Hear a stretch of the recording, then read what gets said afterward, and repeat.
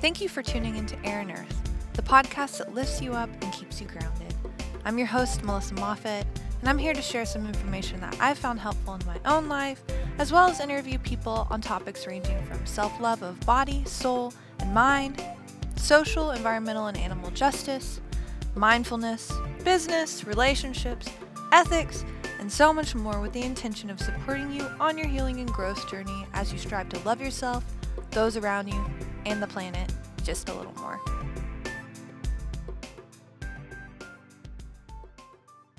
Hey everybody, thank you for tuning into episode 5 of Air and Earth podcast. I just want to say how appreciative I am of all of the feedback that I've been receiving on the podcast. You guys are amazing with your shares and your messages, and it just makes me so inspired to keep making these episodes. Today, I have Jessica Oli on the show. I know so many of you are very excited for this episode. It's an amazing conversation. This woman is so filled with wisdom and love, and I just can't wait for you all to continue listening. If you love this episode and you can't wait for the next episodes, please do me a favor. If you're listening on iTunes, you can leave a review, or you can send me a message or an email with your thoughts on this episode or any of the episodes. It's also a huge help if you take a screenshot and share that to your Instagram story. I love seeing those stories of you guys listening to the show, and I love reposting them on my story. It just really helps me get the word out, and it helps me continue the motivation, the excitement of doing these episodes. I'm just loving it so much, and I am so thankful. This show wouldn't be possible without the support of a few sponsors, the first of which being, okay, it's me. If you're like me and you love personal development, I know you'll love my newest resource, The Growth Guide. The Growth Guide is a 12-day program that uses guided meditation, journaling prompts, reading exercises, and growth exercises on a specific topic each day that will leave you feeling inspired, rejuvenated, grounded, and ready to take on the world with compassion and love. Here's a review of the Growth Guide from Hannah. My anxiety and my negative self-talk had begun to spiral out of control before I started looking for methods to help me heal and grow. After experimenting with meditation and journaling, I dove headfirst into Melissa's Growth Guide. Within the first few days, I noticed a change in how I felt about myself and the way in which I spoke to myself, and a change in the way I viewed the future and my anxieties. Melissa's meditations are beautiful, positive, uplifting, and the messages and prompts that come from the guide reinforce her teachings. My sense of self-confidence and my hope for the future is returning, and I'm growing into the person I know I can be. You guys, I am so excited for this guide. This guide was put together using the tools that I have learned over the past 10 years in my own healing and growth journey, and I'm so thankful for you all listening in that I wanted to give you a deal. Use the code podcast10 at checkout for 10% off your order of anything in my store. I have the link down below, as well as that code listed in the show notes. Jessica Oli currently lives in London, but grew up all around the world. Before living in London, she lived in Dubai and also spent time traveling the world in between her move. She shares from the heart to her over 630,000 following on Instagram. She's the queen of talking about things that other people may be afraid to share about on social media, including breakups, divorce, sex, anxiety, grief, and so much more. She's the creator of Let's Start Yoga, an online program for those looking to start their yoga practice. So Jessica and I have been friends now. I guess it's been about 6 months, maybe a little more. And we met when I was living in Louisville. She spent a couple of months in Louisville, and we met, and we just totally hit it off and have been friends ever since. We spent a lot of time together in Louisville, and I visited her in London, and we talk via the internet, thanks internet, all the time. and I'm really thankful for her presence in my life. She is an inspiration to so many people, including myself, and she's an incredible friend. So, Jessica, thank you for coming on the podcast. Oh, thank you for asking me to be on the podcast. It's such an exciting new journey for you, and I'm just really excited for you and honored that you asked me to be on the podcast.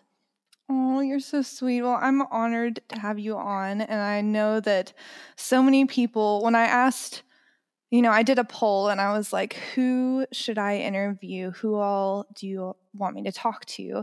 And you were one of the most answered people. So I know that so many people are going to be like so excited to hear this episode and listening in and hearing your story. And you have an incredible story. So I'm excited to ask you lots of fun questions. Just before we get started, we've been friends for way longer than 6 months. It's been. Are you sure? Yes, we met in like May 2018, and it's January. It's January, so it's 7. Yeah. Okay, people, 7 months. 8. Okay, people, 8 months. 8 months. It's been a good 8 months though, because you were in Louisville for you were there for a while. Mm-hmm. Well, you were there, and then you were gone, and then you were back. So we spent a lot of time together when you were there. Yes. And then, and we talk a lot. So yeah, we stay in touch. And we have our own little book club going, which I love. Oh yeah, that's so fun. Oh my gosh, we should talk about books. Okay, anyway, we have a lot to talk about, so I'm just going to dive in. Are you ready? Yeah, let's do it. Okay, so you have an interesting past experience, growing up and all of that got you to where you are now. So I was wondering if you would just talk about your childhood, where you were born, growing up, what it was like for you. Just touch on it. And what was your childhood like? Oh my gosh. So whenever someone asks me this question, it's always like, well, do you have time? We have hours. Well, okay, no, just grab a cup of tea. Do you have tea? Well, okay, so I guess you would call me a third culture kid because my family and I grew up in 7 different countries. My dad's job took us all around the world. He worked in sales for a few different companies. And so I was born in South Africa, in a little place called Benoni, which I'm sure you guys have no idea where that is.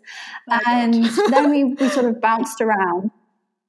And we've lived in South Africa, Greece, Turkey, Hungary, Dubai, Denmark, and the UK.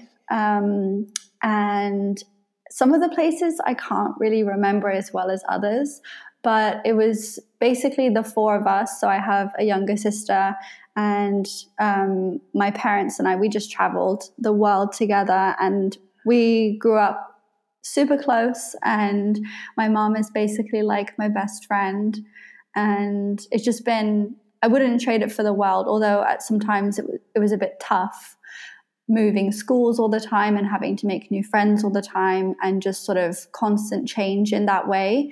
We always had each other, and I think that's kind of one of the reasons why we're such a close family. Oh, that's so sweet. I love seeing you with your family because I know how much you love them and how much they love you. And we'll talk about your family a little more later. But yeah. So how did you get interested in practicing yoga? That's one of the biggest things that you share on your platform is your yoga practice. How did that come about? And maybe talk about a bit into building your following and starting your own program that teaches people about starting their practices. Oh, okay. So yoga kind of came, it sounds super cliche, but yoga kind of came into my life when I wasn't expecting it, but also when I needed it. I was doing my sport and exercise science degree in the UK, And I was in my final year at university and I was absolutely miserable. I was so close to packing it in. And I had pretty much about 6-7 months left of my course. And I was pretty much dangling by a thread. And for those of you who don't really know, I used to be a competitive swimmer. So I had already retired swimming, and I was kind of trying to find something that made me feel as good as swimming had done for so many years. But nothing was sticking. I tried running, I tried weightlifting, I tried spinning, I tried so many different things. And although I really enjoyed moving my body and working out and that kind of stuff, nothing kind of stuck. So I wasn't able to be consistent with anything. And I was craving some kind of normality in my fitness routine, but also some kind of relief emotionally. And it was kind of ironic how it all happened, because I'd had this warped idea of what I thought yoga was. And I thought it was for old people, and I didn't think that it was hard. And I just didn't think that there was anything for me in that space.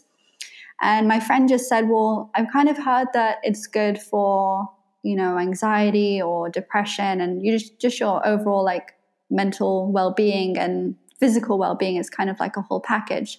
So why don't you give it a go? And I laughed in his face. I don't really think it's for me. And he kind of looked at me and he was like, well, if you don't like it, then you don't have to ever do it again. And that kind of shifted my perspective, because I was a bit closed-minded. So off I went to a yoga class at my local gym. And I absolutely fell in love with the movement and the calmness that it brought to my whole being. And it started off as just 20 minutes a day, an hour a day, whether it was after a workout or just in my tiny little university room in between lectures or in between library adventures. I would just take whatever time I could out of the day for me and my mind. And it was just a chance for me to give back to my body and my mind and not really think about the stress that I was feeling of lectures or essays that were due, or the fact that I was really unhappy at university. And it did pull me through. So it kind of was something that happened out of nowhere, but I started to crave it more and more. And I fell in love with it. And what actually inspired me to do my teacher training was not so much about the idea of teaching. I've always loved helping people, but I didn't know that I could teach yoga. I didn't know if I would be good enough to teach yoga. So I did the course more for my own benefit, in terms of I just wanted to learn. I wanted to learn the philosophy behind yoga. I wanted to learn the little subtle things that go behind a yoga pose rather than just how it looks. And I think alongside my sports science degree, it was just a beautiful complement, and it was a way to sort of keep me fresh in the learning spectrum. And I was fresh out of university when I did the 200 hour, and it was just something that I could dive straight into that expanded me in ways that I honestly didn't think it would. That's so good. Okay, so then you started teaching, or you started diving deeper into your practice. So how did that become this thing where you're sharing it more on social media and creating your own program online? So when I started doing yoga, ironically, I'd never been on social media. I didn't have a Facebook account anymore. I didn't have Instagram. I actually didn't really know what Instagram was up until pretty much just before I opened my Instagram account that I have today.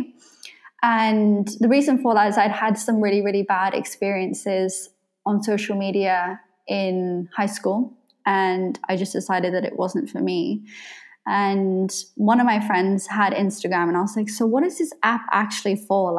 It seems kind of stupid. You just post photos, and what is the point in it? And they were like, well, actually, it's so much more than that. You can follow people for inspiration. And I was like, oh, no way. So I didn't tell anyone about it, but I opened my own Instagram account and I made a username, and I didn't tell anyone. I didn't tell my friends or family about it. I might have told my mom about it, but the point is, I didn't really want anyone to know about it. It was more about me being inspired by people on social media. So I would follow accounts that made me want to get out of bed in the morning and just inspire me to be the best version of myself that I could be. And at first, I didn't really share anything. I didn't feel like I had much to say. I didn't understand that people would ever be interested in anything that I had to say. And I worked up the courage to sort of post on social media. And it was a way to keep myself accountable for what I was doing. It was kind of like a diary, but on social media. And you could interact with people that had the same mindset as you and the same goals. And it was just a huge source of inspiration for me at a time where a lot of people in my life had no idea what I was doing, or didn't understand what I wanted to do. So it was just a really, really refreshing experience for me.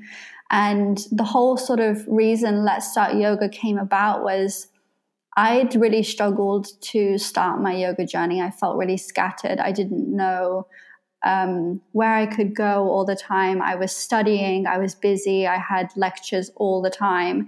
And although I had access to yoga classes in my gym, I didn't always have time off during when they had yoga classes. So I kind of wanted to pull all my resources together in one place and give people pieces of me, so pieces of my experience, what I learned, and have them basically have me as a teacher in their pocket and use it alongside other resources and yoga classes, and just basically a little hub where they have everything that they absolutely need to start practicing yoga and progress. That's awesome. I'm just going to say that, I mean, having online resources was a huge, that's the reason that I was able to really stick with yoga, because I also started in my last semester of my undergrad, and I didn't have time or like energy to go places or to money. take classes. Yeah, or money. Like yeah. None of those things to go take yoga classes. And I also started it with this like warped idea. I thought it was like just exercise pretty much, like Pilates or something like that.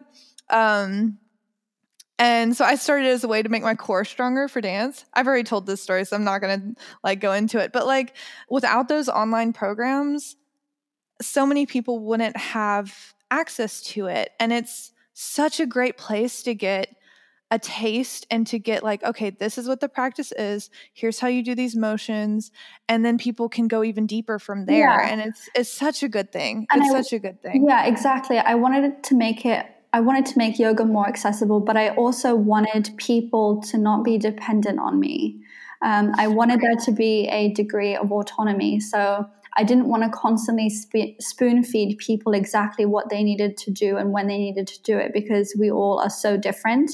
So that was kind of the reasoning behind the ebook is here are all the tools that you need, and you can cater it depending on like your goals, your body, how you're feeling on the day, and just giving that person the confidence to listen to their bodies. And at the end of the day, we are our own best teachers. We just need people to unlock that for us in different ways.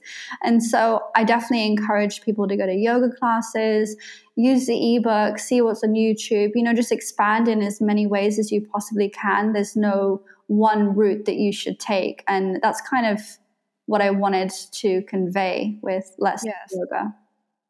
Definitely. I love that. It's like we are, within us is all of every step we take needs to be guided from our own gut and our own heart and our own intuition. Yeah. But listening to other people, learning from other people expands our idea of what we think is possible for ourselves. Yeah. So like it's good to have this like incredible mixture of guidance that is encouraging and being like, here are some choices that you didn't know was possible, but also encouraging you to listen to your own body and have your own practice. So I think that's really awesome.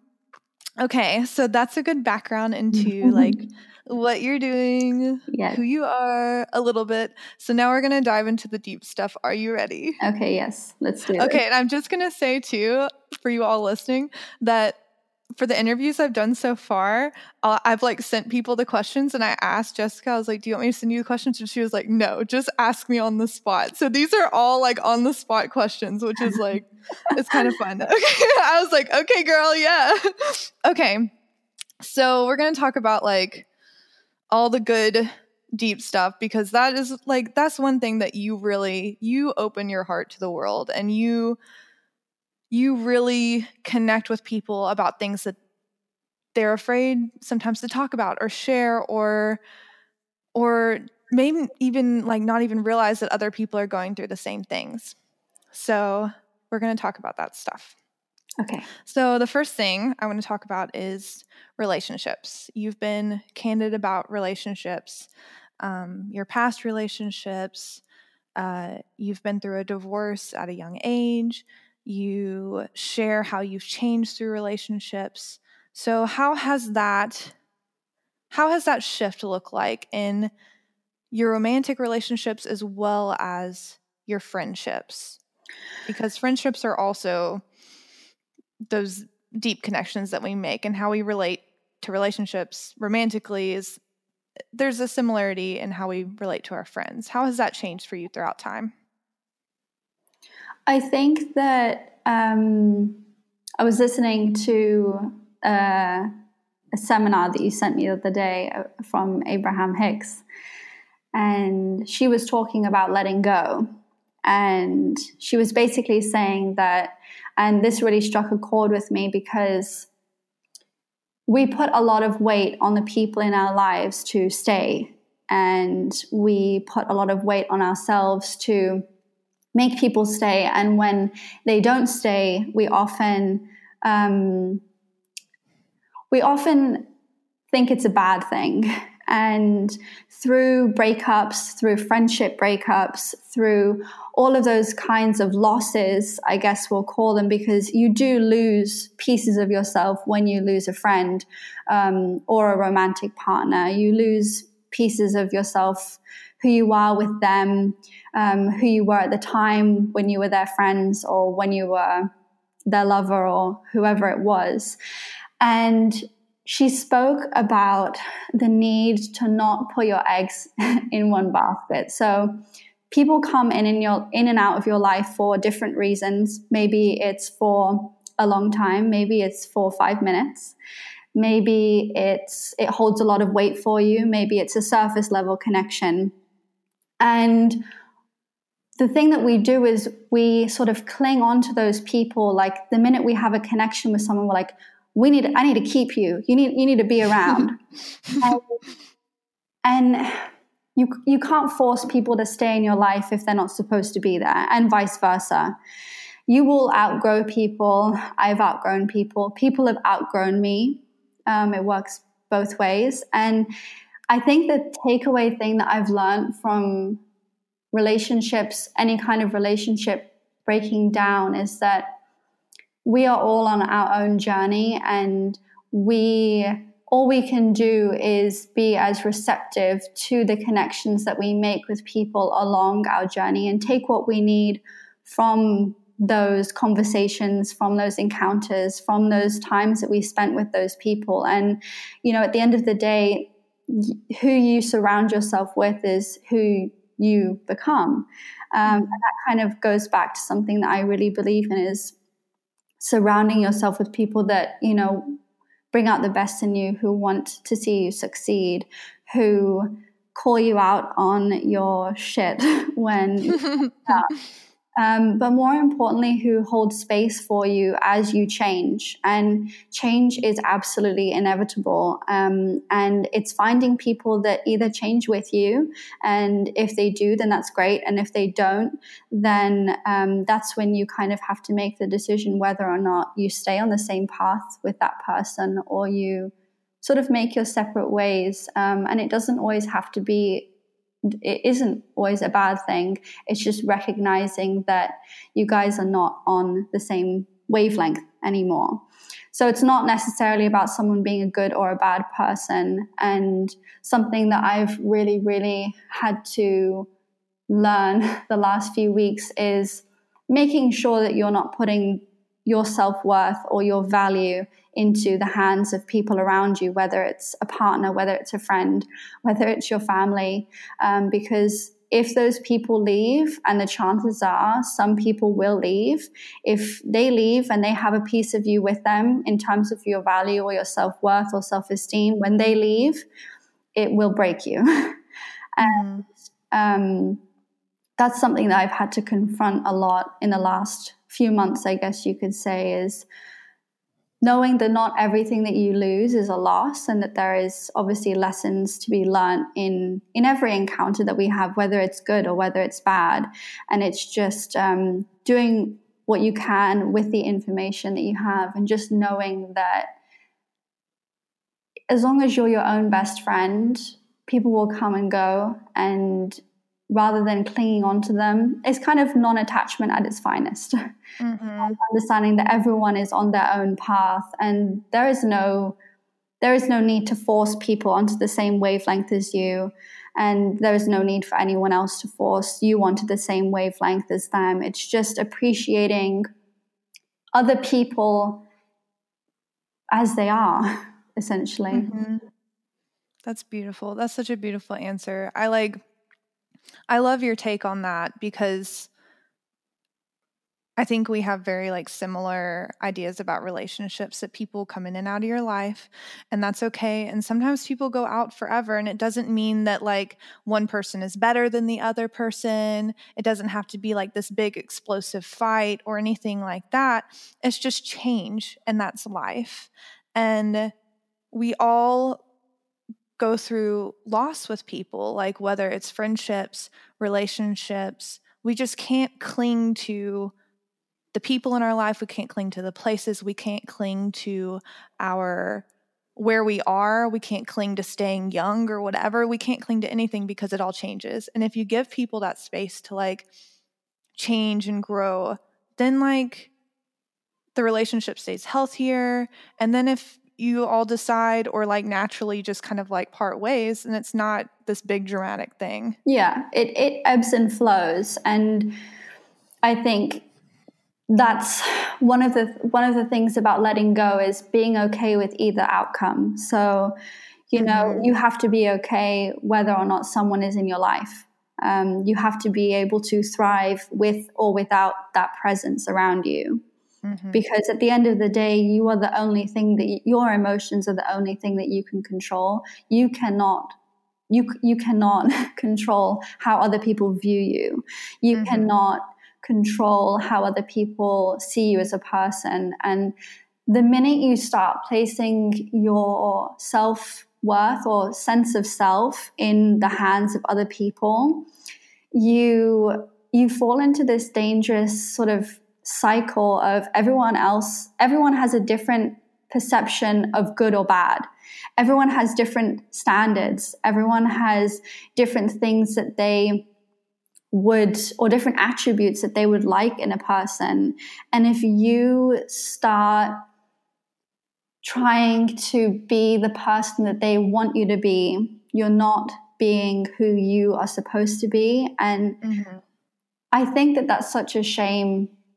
That would be such a shame, because you have a unique thing to offer the world, and not everyone is going to like it, and not everyone is supposed to like it, and that's okay. So I think everyone is afraid of having a bad reputation, or having bad things said about them, or having people speak ill of them. And in reality, at first, you're just like, well, of course I feel like that. I don't want anyone to have anything bad to say about me. But just know that it's got actually nothing to do with you, what someone else thinks of you, because they have different standards and different perceptions of what they value in a human being. And when someone doesn't like you, that's a reflection of who they are and what they need. And neither is better or worse. It's just you guys are not on the same vibrational frequency, I guess you could say. Yeah. I can hear that book you just read coming out. Mm-hmm. What was it? The Courage to be Disliked, right? Yeah. If you guys are looking for a good book, you need to read it. Yeah. Oh my gosh, I feel like we could talk about relationships forever, and I like almost want to be like just like keep, but we don't want this podcast to be like 3 hours long, so I'm gonna go on to the next question because I have so much. I'm like but okay. Anyway, next question.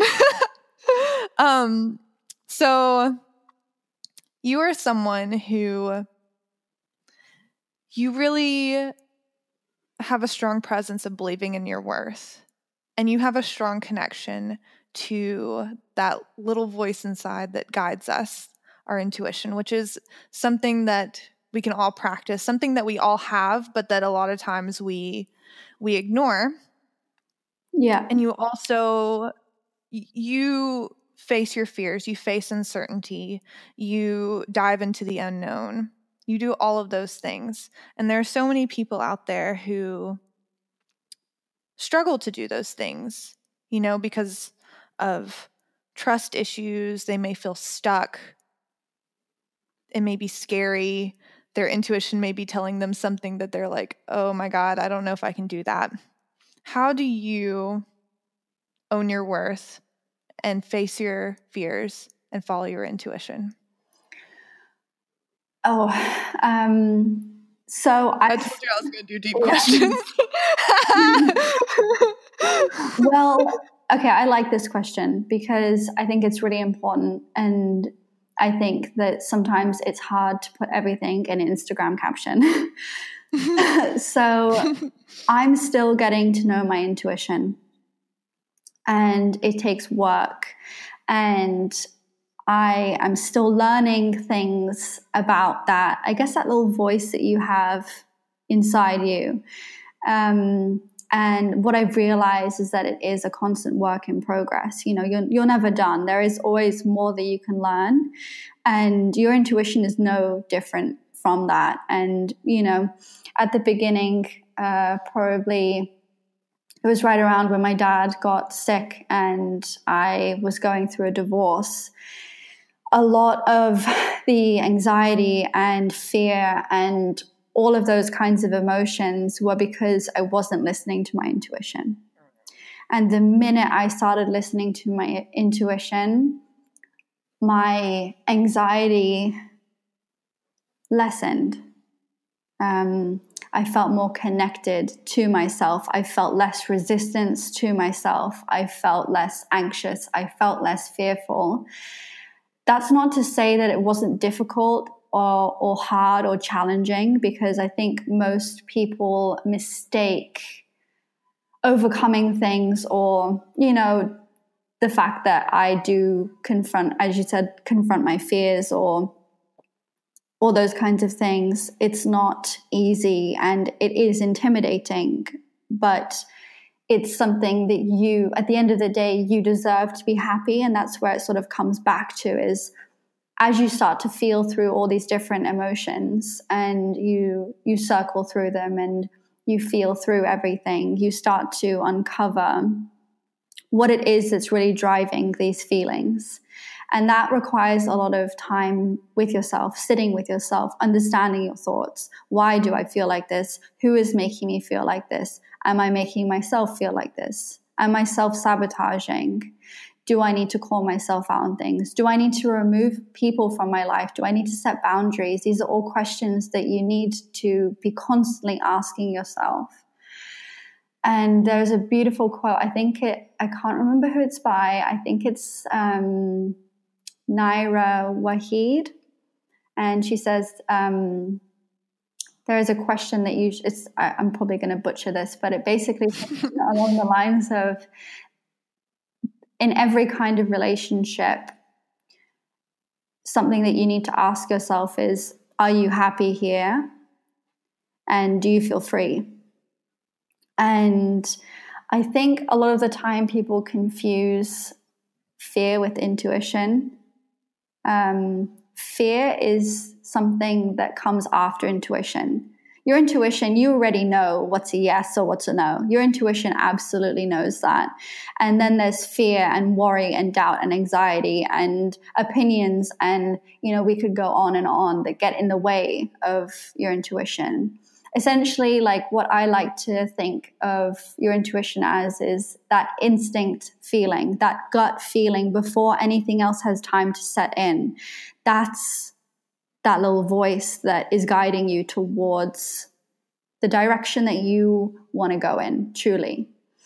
And often what I've realized is that fear is more powerful than your intuition. Unfortunately, it's loud, it's overbearing, it's obnoxious, it's just annoying because it clouds everything and it messes with everything. And because it's so loud, people hear it. And it's not to say that you should be ignoring the things that you're afraid of, but I think that as soon as you start to accept your fears and you start to sit with them and invite them in and understand them and see where they're coming from and get to the root of it, then you can let it go. And then underneath that is where you need to be. So that's kind of the thing that I encourage myself to do, regardless of what the situation is really just to take the time to sit with myself and understand how I tick and how I work, and just developing that self-awareness of, is this coming from self-doubt? Is this coming from insecurity? Where is this coming from? And how can I move past this? So it's not about figuring everything out and dissecting it. Sometimes it's just knowing where something is coming from and not giving your attention to it. Mm-hmm. And not feeding it, because the more you feed your fears and the more you feed those negative emotions, the more you enter this sort of downward spiral of self-deprecating, and you sort of, that in those moments, that's when you lose who you are and you lose your sense of self and you lose all the good that you have to offer. So that's something that I've definitely been working through the last few months, is just to hold space for myself, but also challenging myself not to acknowledge certain behaviors or tendencies that I have. That's beautiful. Like, that's such a good answer. And it's, I think sometimes those of us who speak about following your intuition, people are like, what does that even mean? And it doesn't have to be, it's not this big thing. Like, you're not going to sit there on top of a mountain. I mean, you might, who knows? You're not going to sit there on top of the mountain, the wind's blowing, and you're going to get this lightning bolt that's like, Thor is like, hey, do this and your life will be perfect forever. And you're like, cool, thanks. Like, that's not what happens. It's like little bits every single day, just reconnecting to yourself, because we are in this place of go, go, go, go, go, that we ignore what we need. We ignore what we want. And like, one thing that I always think to myself when I'm making decisions, or when I'm thinking things through, or when I have even thoughts that may not feel good, it's like, does this come from a place of fear, or is this coming from a place of love? Mm-hmm. Am I wanting to make this decision based on fear or on love? And also, I love that. And it kind of sort of connects to this point of, I think it was probably close to 2 years ago. Someone told me, we were shopping actually. And this is a really, really sort of material example, but I translated it and integrated it into every aspect of my life from then. And she was like, does it spark joy? And I was like, no, I don't know. And she's like, well, no, then it doesn't. You would know if it sparks joy, You wouldn't have to ask for my opinion. You wouldn't have to second guess yourself. You wouldn't have to bring it up. You would just know and you would get it. And I think that often we rely too heavily on the opinions of others, and we require other people to validate the decisions that we make. And that can be a dangerous sort of thing to fall into, because again, everyone has different goals and different perceptions, different wants, different, everything. We're not the same. And although friends and family and people that you respect can offer valuable opinions, it's the weight that those opinions hold over your decision making is the important thing. And it's just learning to understand that people might have different opinions to you, and B, also that you don't have to take their opinions and implement those opinions into your life. And it sort of goes back to that intuition. Your intuition is a loud yes. If you think of something and it's not a loud yes, then don't do it. If it's not a hell yes, it's a hell no. Yeah, exactly. And with your intuition, there is no I'm not sure. If you're not sure, it's probably a no. If you're not sure, also, like, you don't have to make the decision right now either. Yeah. Sit with it longer. Like, there's no rush, and you don't have to have it all figured out right now. That's another thing. Yeah. Yeah, and no one has everything figured out. Ever. Life just keeps going. You just keep learning, living it day by day and learning, and then you die. So cool. Just take it day by day. It'll all be fine. Hey, you all. I just wanted to pop in really fast and thank one of our sponsors, Blue Ridge Hemp, who makes ethically and sustainably sourced CBD products. I've been using Blue Ridge Hemp products for over a year now, and I absolutely love them. Recently, I took my dad to the store in Asheville, North Carolina. He has a lot of joint pain from arthritis and past injuries, and he's an old school kind of guy and declared himself to be a CBD non-believer when we went in the store. However, they had some samples about, and I had him try on the joint salve, and after a few minutes, he was so surprised and completely amazed that his pain was easing up and going away. He actually bought 3 tubs of the salve, and he uses it every single day and absolutely raves about it.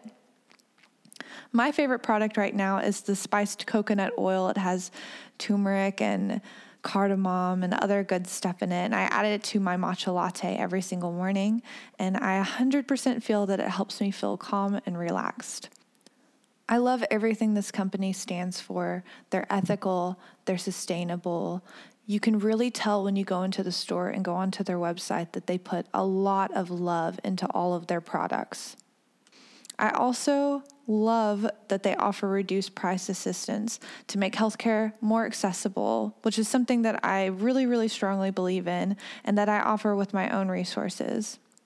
So if you want to learn more about the benefits of CBD or check out Blue Ridge Hemp's wide variety of products, head over to their website, use the code MELMOF, MELMOF, for 10% off your order.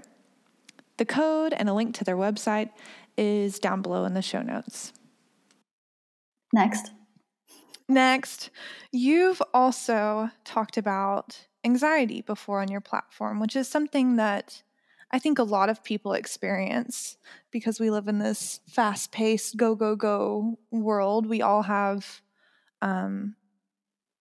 similar experiences of things with our families, things with our careers, those big life experiences that can get us kind of like freaked out and anxious. And you've shared about that and been open about that. Yeah. So you talk about, when did you start feeling anxiety, and how do you deal with it when it comes up for you? So I didn't really know what anxiety, I knew what it was, but I didn't know that I had experienced it. Looking back, I think I had my first anxiety attack when I was really young. I think probably about 8. And they didn't happen very often, so I didn't really understand them. And it wasn't until I started getting a little bit older, I started experiencing what I know now are anxiety attacks. And for me, it's that overwhelming weight that sort of feels like it's sitting on your chest. My mouth gets super, super dry.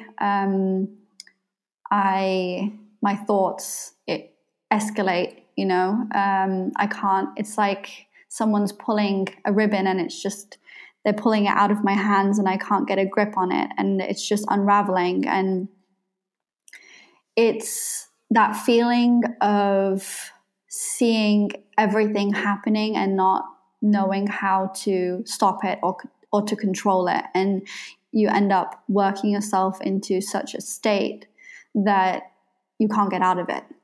And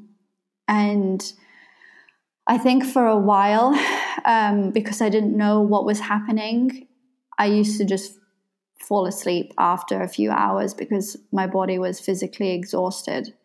And I'd feel in a funk for days and I wouldn't know why. And I felt stupid and I felt ashamed and I felt like, why are you having these experiences? There's nothing wrong in your life. There's no reason to be feeling like this, And when my dad got sick, I really started to understand the magnitude of our emotions and the power that they can have over us. And it took me a good, I guess you could say, year to sort of understand what I needed in those moments. And I'm still learning.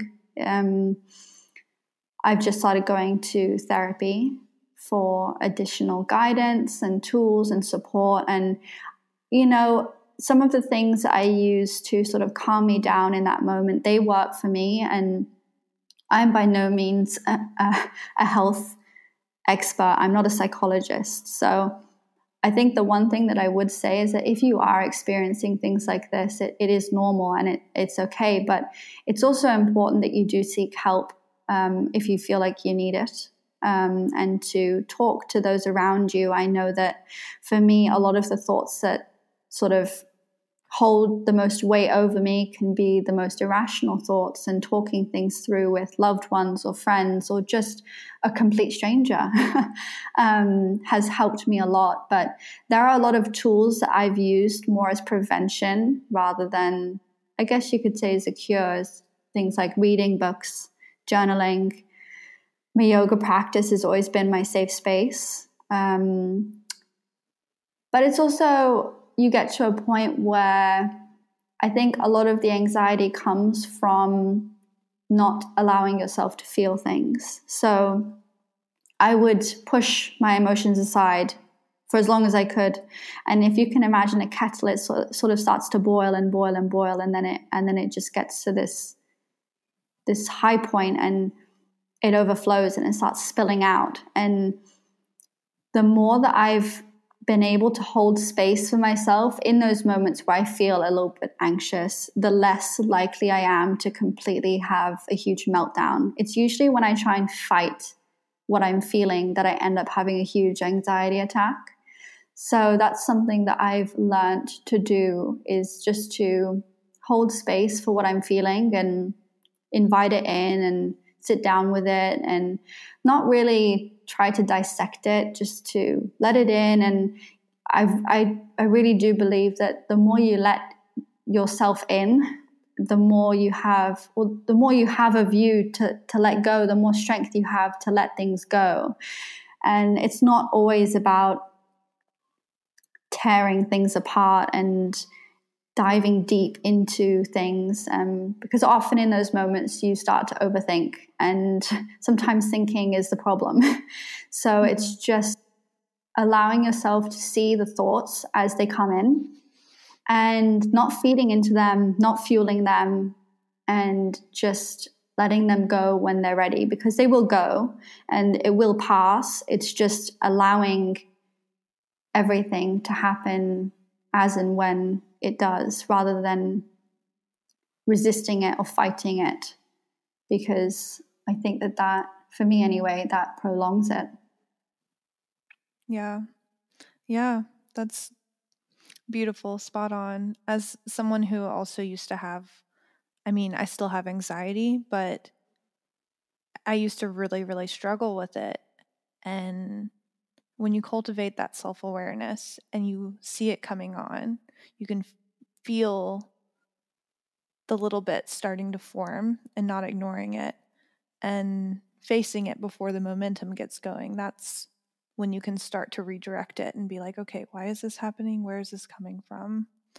So, beautiful answer. Thank you. Yeah. And I think it just goes back to the fact that through social media, I've realized, and although I talk about it very openly, it's really knowing that it's so normal to feel things like this. It's knowing that everyone has stories like mine that really give me the courage or the strength to share or to speak. And there is absolutely no shame in any of it, not one bit. I think that it is normal, but it's also not forever. It's not something that you will never always feel like this, and it will ebb and flow. And it's just riding those waves rather than, getting caught underneath them. Yep. And yep. I think that's really what it is just, I guess, surrendering to what's going on and knowing that at any point when you get to that point, you can pull yourself out of it. And you at the end of the day are the only ones. We are the only ones that can pull ourselves out of it. We can go to therapy, we can journal, we can read books, we can go on walks, we can do meditation, we can practice yoga, we can do all of those things. And yes, they're good, but only we can do the work. And no one else can do it for you. You can get the tools, all the tools that you need to pull yourself out of it, but you are the one that actually has to pull yourself out of it. And you have to want that for yourself. You have to want to break that self-deprecating cycle. You have to know that you are valuable. You have to know that you deserve to not feel this way. And that's where it stems from. It's just knowing that you are enough and that, yes, you're having all of these feelings, but you are stronger than them. Yes. And that knowing that you are enough and some of the thoughts that come up, you also have to know that it's okay. Like, you can get to this place where even if you're having self-defeating thoughts, even if you're having fearful thoughts, or if you're wanting to act out in fear, if you sit with it, if you take time and space, you'll get to a place where you realize that, and you can realize that while the thoughts are going on, that they're just thoughts. Yeah, they're not reality. And you don't feed into it. You don't fuel it. And you sit with it and don't act. Yeah, and you set those boundaries with yourself. You say, like, I see you. I see those thoughts coming in, but I'm not gonna talk to you. Not today. Not today. Not today. Not happening. Yes. And because there's that quote. It's like it's something about basically what you think has power over you. Your thoughts are so powerful. Our thoughts are the most powerful thing that we have. And it's that self-awareness that you develop over time, over consistency, over the work that you put in that make that change. And it's like rewiring rewiring, like I don't know. It's like you have to, your analogies are so cute. You have to like basically rewire your thought processes, and you have to be aware of those thought processes before you can rewire them. You can't expect to magically feel better if you don't put in the work. Yes. So if you have anxiety, first step, I have anxiety. Yeah. This is okay. I'm feeling a bad thought. That is okay. This doesn't feel good. Yeah. That is okay. Yeah. Like, just notice it. That's first step. Yeah. First step. And you touched on something, and I want to come back to, and I just want to honor you in how you have shared with your community about your father. And you know, as your friend,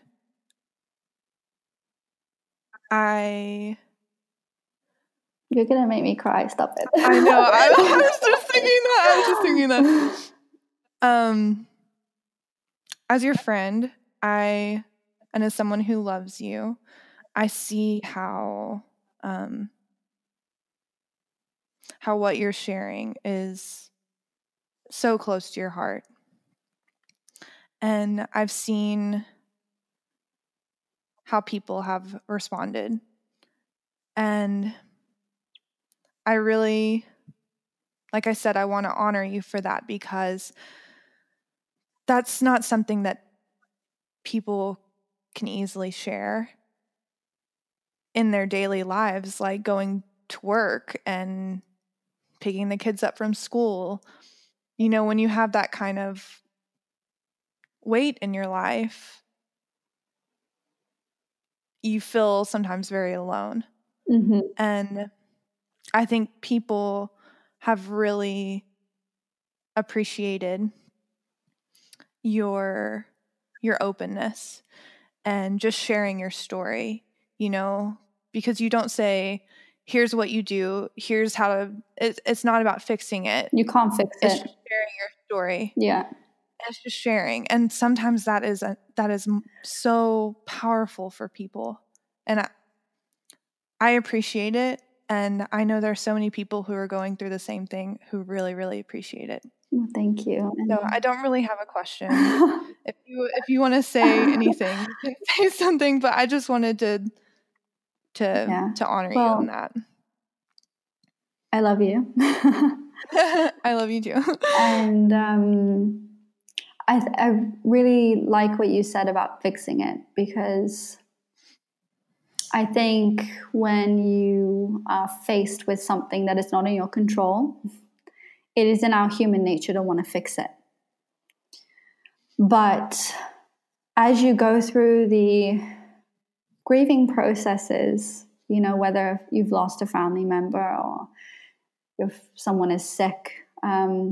When my dad got diagnosed, I was angry for a while. I wanted to fix it. And some days I still want to fix it, especially as I see him decline and I see the changes. I wish I could take it away from him. And if there's one thing that I have been able to take away from this experience, is knowing that every single person in this world is going through something like this. In the sense that I'm not special, but also in the sense that I'm also not alone. And you're never really alone in how you feel. There are nearly 8 billion people in this world. And there are always going to be people that know how you're feeling or can understand how you're feeling. And even if they don't understand it, they can hold space for you.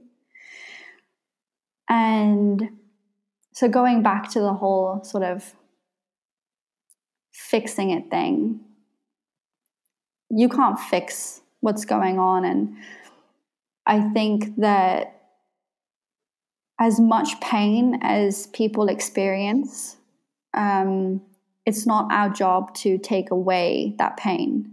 That pain it's valuable. It represents so much. It represents the relationship. It represents the love. It represents the loss. It represents the grief. It represents the memories. It represents all of the different things that you are working through. And it's very bittersweet. There are times where it's so good and it's so sad at the same time. And it's learning that you can't have the good without the bad. you can't have the light without the darkness, and you can experience both at the same time. And many of us do. And it's just knowing that although you can't fix it and you can't change what's happening, it's knowing that everything will be okay, and there are always people that you can relate to or open up to and find a safe space. And I guess it's just finding those people that hold space for you, even if they can't relate to what you're going through. And I used to believe that, you had to experience things to be able to understand them. And sometimes you do, and sometimes you don't. And all that really matters is that you feel supported and heard and understood. And I mean, if I can write and share my stories on social media and someone out there feels less alone, then that for me, in return, I feel less alone. So it's not just me sharing my stories, and it goes so much further than that. It basically, it bridges those connections. It normalizes pain, and it normalizes things that everyone is working through in some way, shape, or form. And it may look, your pain may look a little bit different to mine. Your situation may look a little different to mine, but at the end of the day, we all deserve to feel supported and heard and feel safe in how we feel. So it's a two-way street, So I guess what I am trying to say is that I think I've found a lot of strength in sharing my story and sharing what I'm working through. But I think a lot of that strength that I get is from knowing that I'm not alone in what I'm going through. And, people that are experiencing these things help me just as much as maybe I help them. So, and that's like the essence of, I guess, what it means to be human, is to connect, and to share our experiences and to share our stories. And I think that I'm really glad that I chose to open up about what I'm working through, because it's helped me. And if it can help someone else, then that's just, I think it's really amazing. Yeah. Well, I love you. And I love you too. yeah. And I think one thing that I just want to touch on real quick is knowing that there is no, just like people say there's no rule book for life, there is also no rule book for navigating through grief. Grief comes in many shapes and forms and different reasons, and we'll experience grief in lots of different ways. And it ebbs and it flows, and it's not a consistent feeling. There is a lot of work that goes into moving past grief, or, working with it. And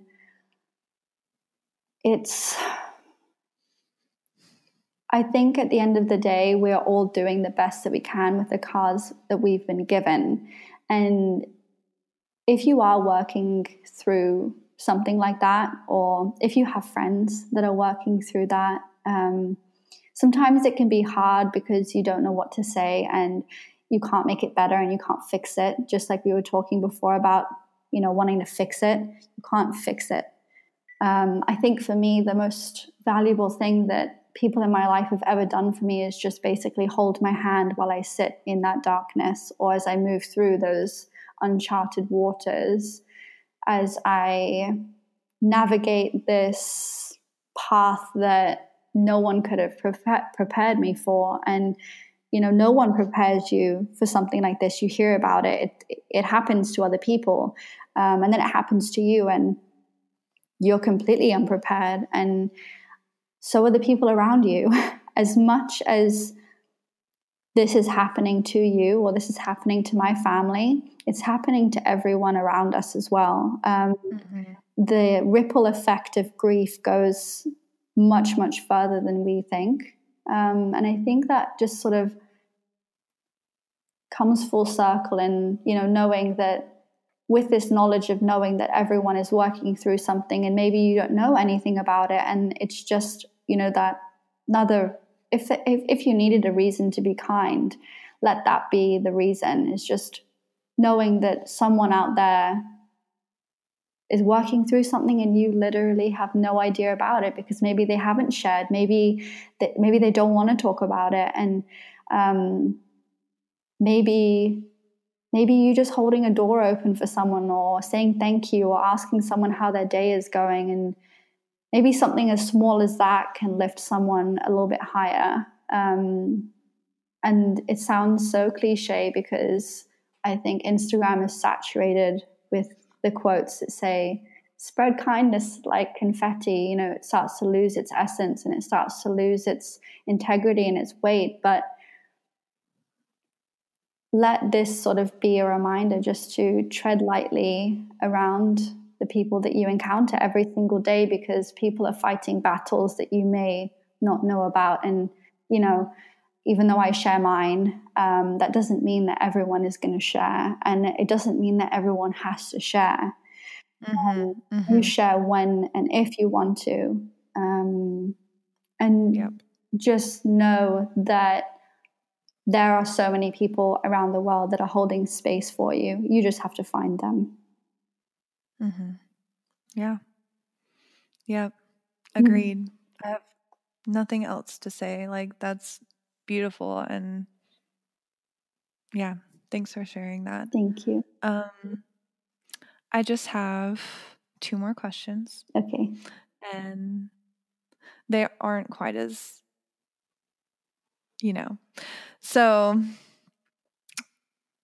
I'm curious. You have this huge platform of people who see what you do. 630 something thousand people. That's a lot of people. It's a lot of people, yes. So with that influence that you have, what is your, when you go to share, knowing how many people will see it, what is your intention when you share? What are the thoughts that come through your head? I know some of it's challenging, some of it's beautiful. What is that like? I think Instagram for me is a form of expression.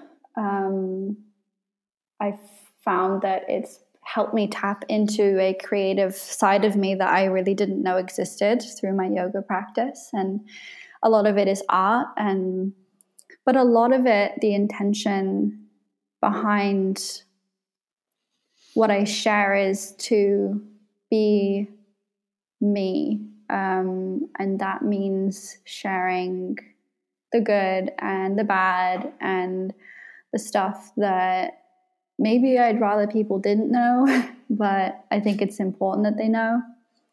And sometimes it's a really sort of vulnerable and intimidating process, depending on what I'm sharing. But ultimately, it's empowering to be able to use my voice. And going back to the fact that if I can share something that makes someone feel less alone, or if they can relate to what I'm working through or what I'm going through, then I think that's amazing. And it's also helping me root into who I am, because there are always going to be people that don't see eye to eye with you, and it's learning that not everyone is going to agree with you, and that's okay. and it's learning how to set boundaries of communication and what you're going to engage in and what you will or will not allow into your space. I think that's been a really valuable sort of thing that I've learned through social media.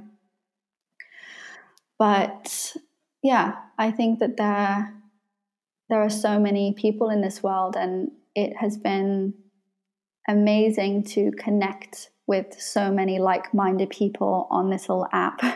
I've made so many friends. I've met you. Hey. I've made so many friends, connections, and people that inspire me to do better, and to push myself into new things or outside of my comfort zone. And I think that's probably my favorite part about social media is its ability for us to connect. That's awesome. And I hear that you're saying that you have been inspired by so many people on social media and like connecting to these people and are using it as a tool to fuel your growth.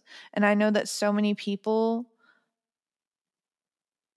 that what you share does the same thing for so many other people as well.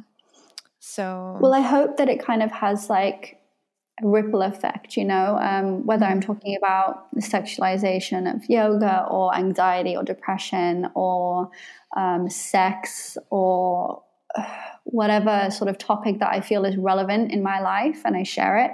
I hope that it gives the courage, or people the courage to talk about it as well, because that's how we start to normalize stigma around mental health, and that's how we start to evoke change with the environment. It all comes down to awareness, and if I can use my platform to shed light on areas that I feel are important to me, and this is like where I want to be sort of careful and say that there are so many things that need talking about in the world, and I'm just going to say that no one expects you to tackle everything, but it's finding things that are close to your heart and relevant to what you feel is important and prevalent and needs to be heard, that you discuss it. And you don't discuss it to gain popular opinion. You discuss it to disrupt things. You discuss it to evoke emotion. You want to rock the boat of beliefs or things that people have always known but haven't questioned. So again, some of my posts can be more triggering than others, but I hope if anything, it just gets people to engage in some sort of critical thinking about the things that we do every day, or topics, or whatever it is, because no one can change things by themselves, and that's the power of social media, is bringing awareness and shedding light on things. And people can feel when you're talking about it because you want to talk about it. It shouldn't be a forced conversation. And I think there are so many things that I would love to speak to, but I don't feel like I'm in a place to be able to speak to it. But I'm learning, and as I learn, I share. And I think that that's the beautiful thing about using your voice, is that the more you learn, the more you can share with others, and the more you can engage with them and their experiences, and you can sort of take what you need from what they're saying, and it just becomes this sort of platform for, I guess, learning and self-development as well, and just bringing awareness to either yourself or others and topics. So one thing that you just mentioned that I think it will be a fun way to a last question to end on. Well, then I have one question that I ask everybody, but a last question specifically for you. So you just mentioned talking about sex. Yeah. And that is something that has been kind of a recent thing that you have been bringing up on social media. You've talked about your experiences with sex,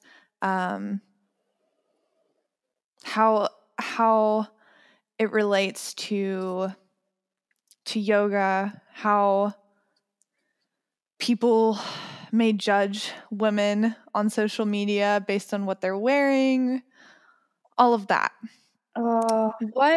What made you want to start sharing your perspective about these topics?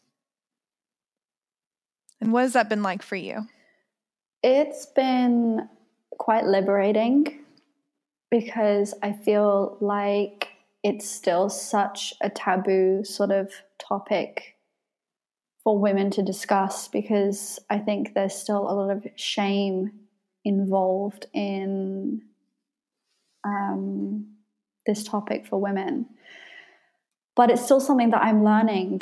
I'm constantly learning how deep-rooted or ingrained sexism still is in our society. And I'm not sure that I'm in the place to completely speak on that, because I think that there's still more that I, need to learn, and there's still conversations that need to be had with, people that do talk about this all the time. And I think that, again, the more we start to talk about things, the more we normalize them, and the less stigma there is around topics such as sex or female masturbation or casual sex or sexualization of yoga. Those are just sort of 3 topics off the top of my head. Both all have their own issues and have their own,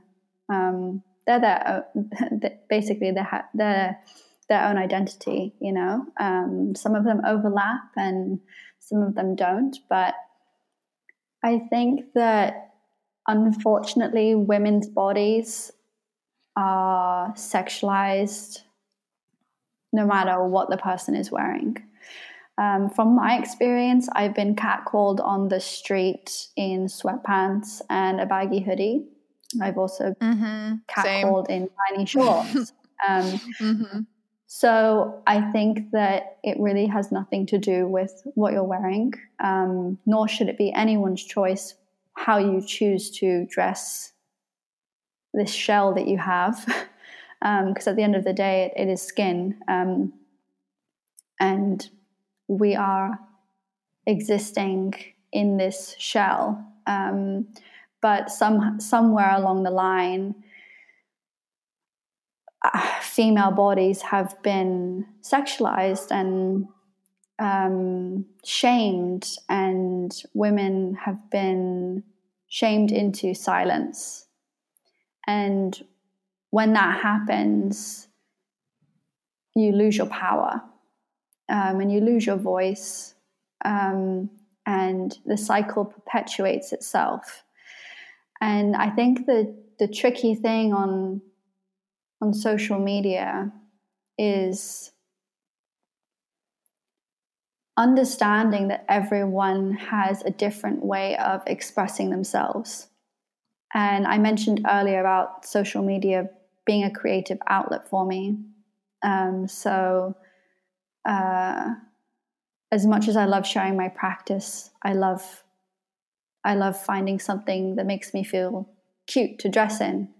I would feel cute wearing that, whether or not someone else told me it was nice, I think that you can never tell someone's intentions through a screen. I think a lot of people assume that, or judge, I guess you could say, a person's character based on how they're dressed. And I think that that's always been such a shame, because we are not what we wear. We are the conversations we have with people. We are the way that we talk to other people. We're the way that we act. We're the way that we speak to ourselves. You cannot tell who someone is by how they dress. And I think a lot of people underestimate women when they choose to dress in certain ways that makes them feel sexy or feminine or creative or closer to who they are, you know. I've always seen clothing as a form of self-expression, and I've always believed that people should be able to express themselves in whichever way they want, whether they want to identify themselves as a man or a woman, or whether they're gay or bisexual or straight, or prefer not to associate themselves with gender. I don't believe that we get to decide how other people should dress or how they choose to express themselves. And I'm really, really, really proud of how far we've come on social media in terms of accepting those who express themselves differently, whether it's what they wear or their sexual orientation. I think that there's still a lot more work that can be done, and not just with sexism. I think it's a whole sort of accepting people for who they are and understanding that people that don't agree with the way that someone else chooses to dress or chooses to live their life is more a reflection of their insecurities or their belief system.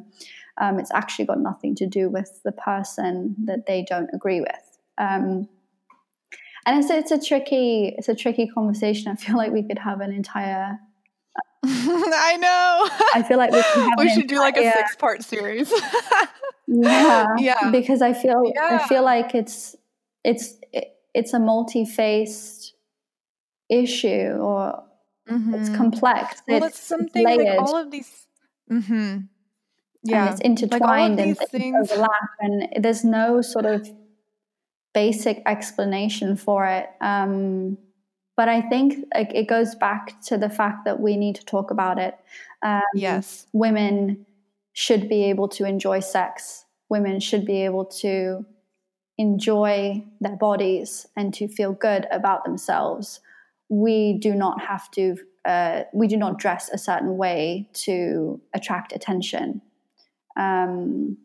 We should not, no one should assume that we dress a certain way to attract attention, you know?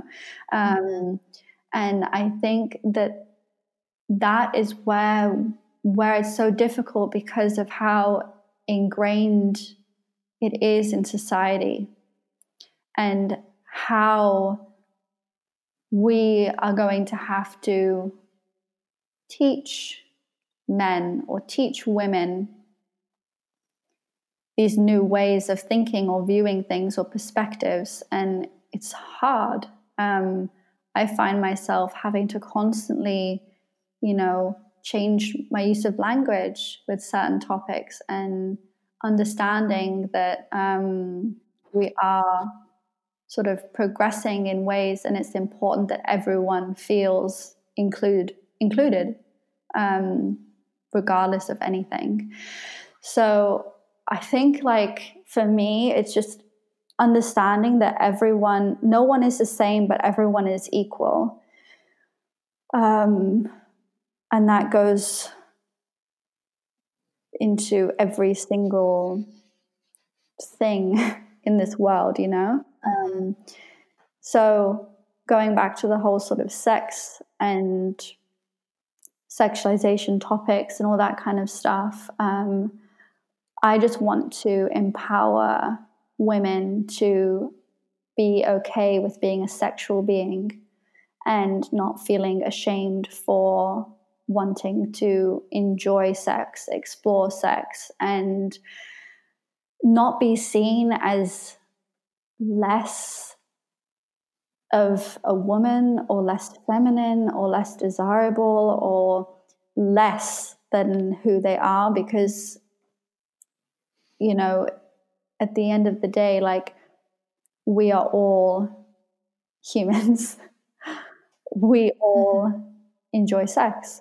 And I think that just by talking about it, we start to normalize it. So if I can do that, and I can encourage other people to take hold of their sexuality and their confidence and their voice, then I think, I feel like only good can come from that. Yeah. And I love what you said too about how I really believe that we don't have to have these fully formed, intensely researched opinions to be able to share and to be able to be like, okay, this is what I believe, in the areas of sexism, LGBTQ rights, environmentalism, social justice, politics, all of it. Like, it's an ongoing process. There's so much involved that just having conversations spreads awareness and increases our own knowledge about the topics. Yeah. So just opening up to conversation, opening up the floor for conversation. And also, I think the issues arise when we believe that our opinions are correct. And I think that that's where the ego gets involved. You're so passionate about something that, any other alternative view is not welcomed.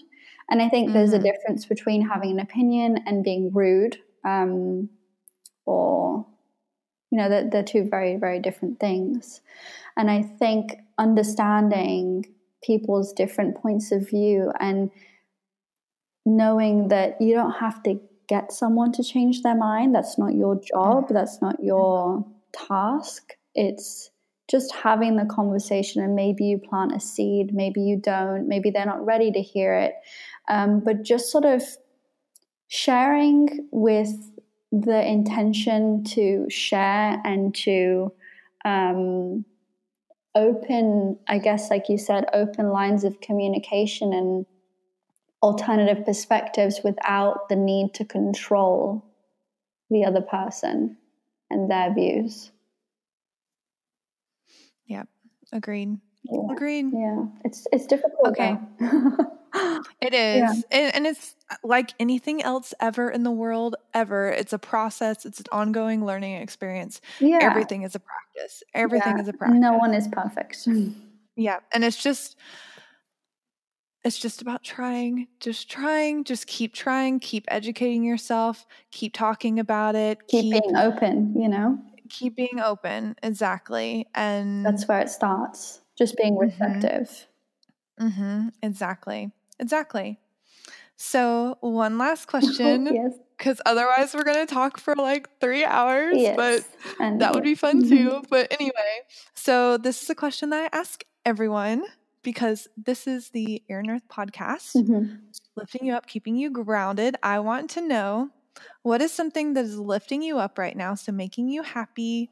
What is something that is keeping you grounded, so keeping you calm and connected? And it can be the same thing, it can be different things, whatever. So what was the first part again? Sorry, I was thinking of my answer. So what is something that is lifting you up? Okay. Something lifting you up and something me. Yes. Okay, so lifting me up. I think it's finding things that excite me. So, like, whether that's new projects or conversations with people that inspire me or that challenge me. I love a good book. Those have definitely been lifting me up lately and shifting my perspectives. And I feel like I'm constantly becoming more and more self-aware of who I am and my emotions and my receptiveness to those around me and my intuition. And I think those things make me feel lighter. Something that grounds me is, I think, setting boundaries and knowing that it's okay to create a safe space for yourself. You don't have to wait for other people to create a safe space for you. And I think I've definitely felt more grounded since going and speaking to my therapist on Tuesday, so a couple days ago. I think that was a really, really grounding experience, and it just made me feel more connected to myself, I guess you could say. Good. Good. Well, I just want to say thank you again for coming on. It's been so fun talking with you. And I know that so many people are going to really appreciate this conversation and resonate with different parts of it, maybe all of it. And yeah, thank you for coming on. It was so much fun. Thank you. I had a really good time. Well, to everyone listening, if you want to connect with Jessica, I'll have a link to her Instagram, her website, everything you need to know to find her, learn more about her. I'm sure a lot of you already know her very well. So, yeah, thanks for tuning in.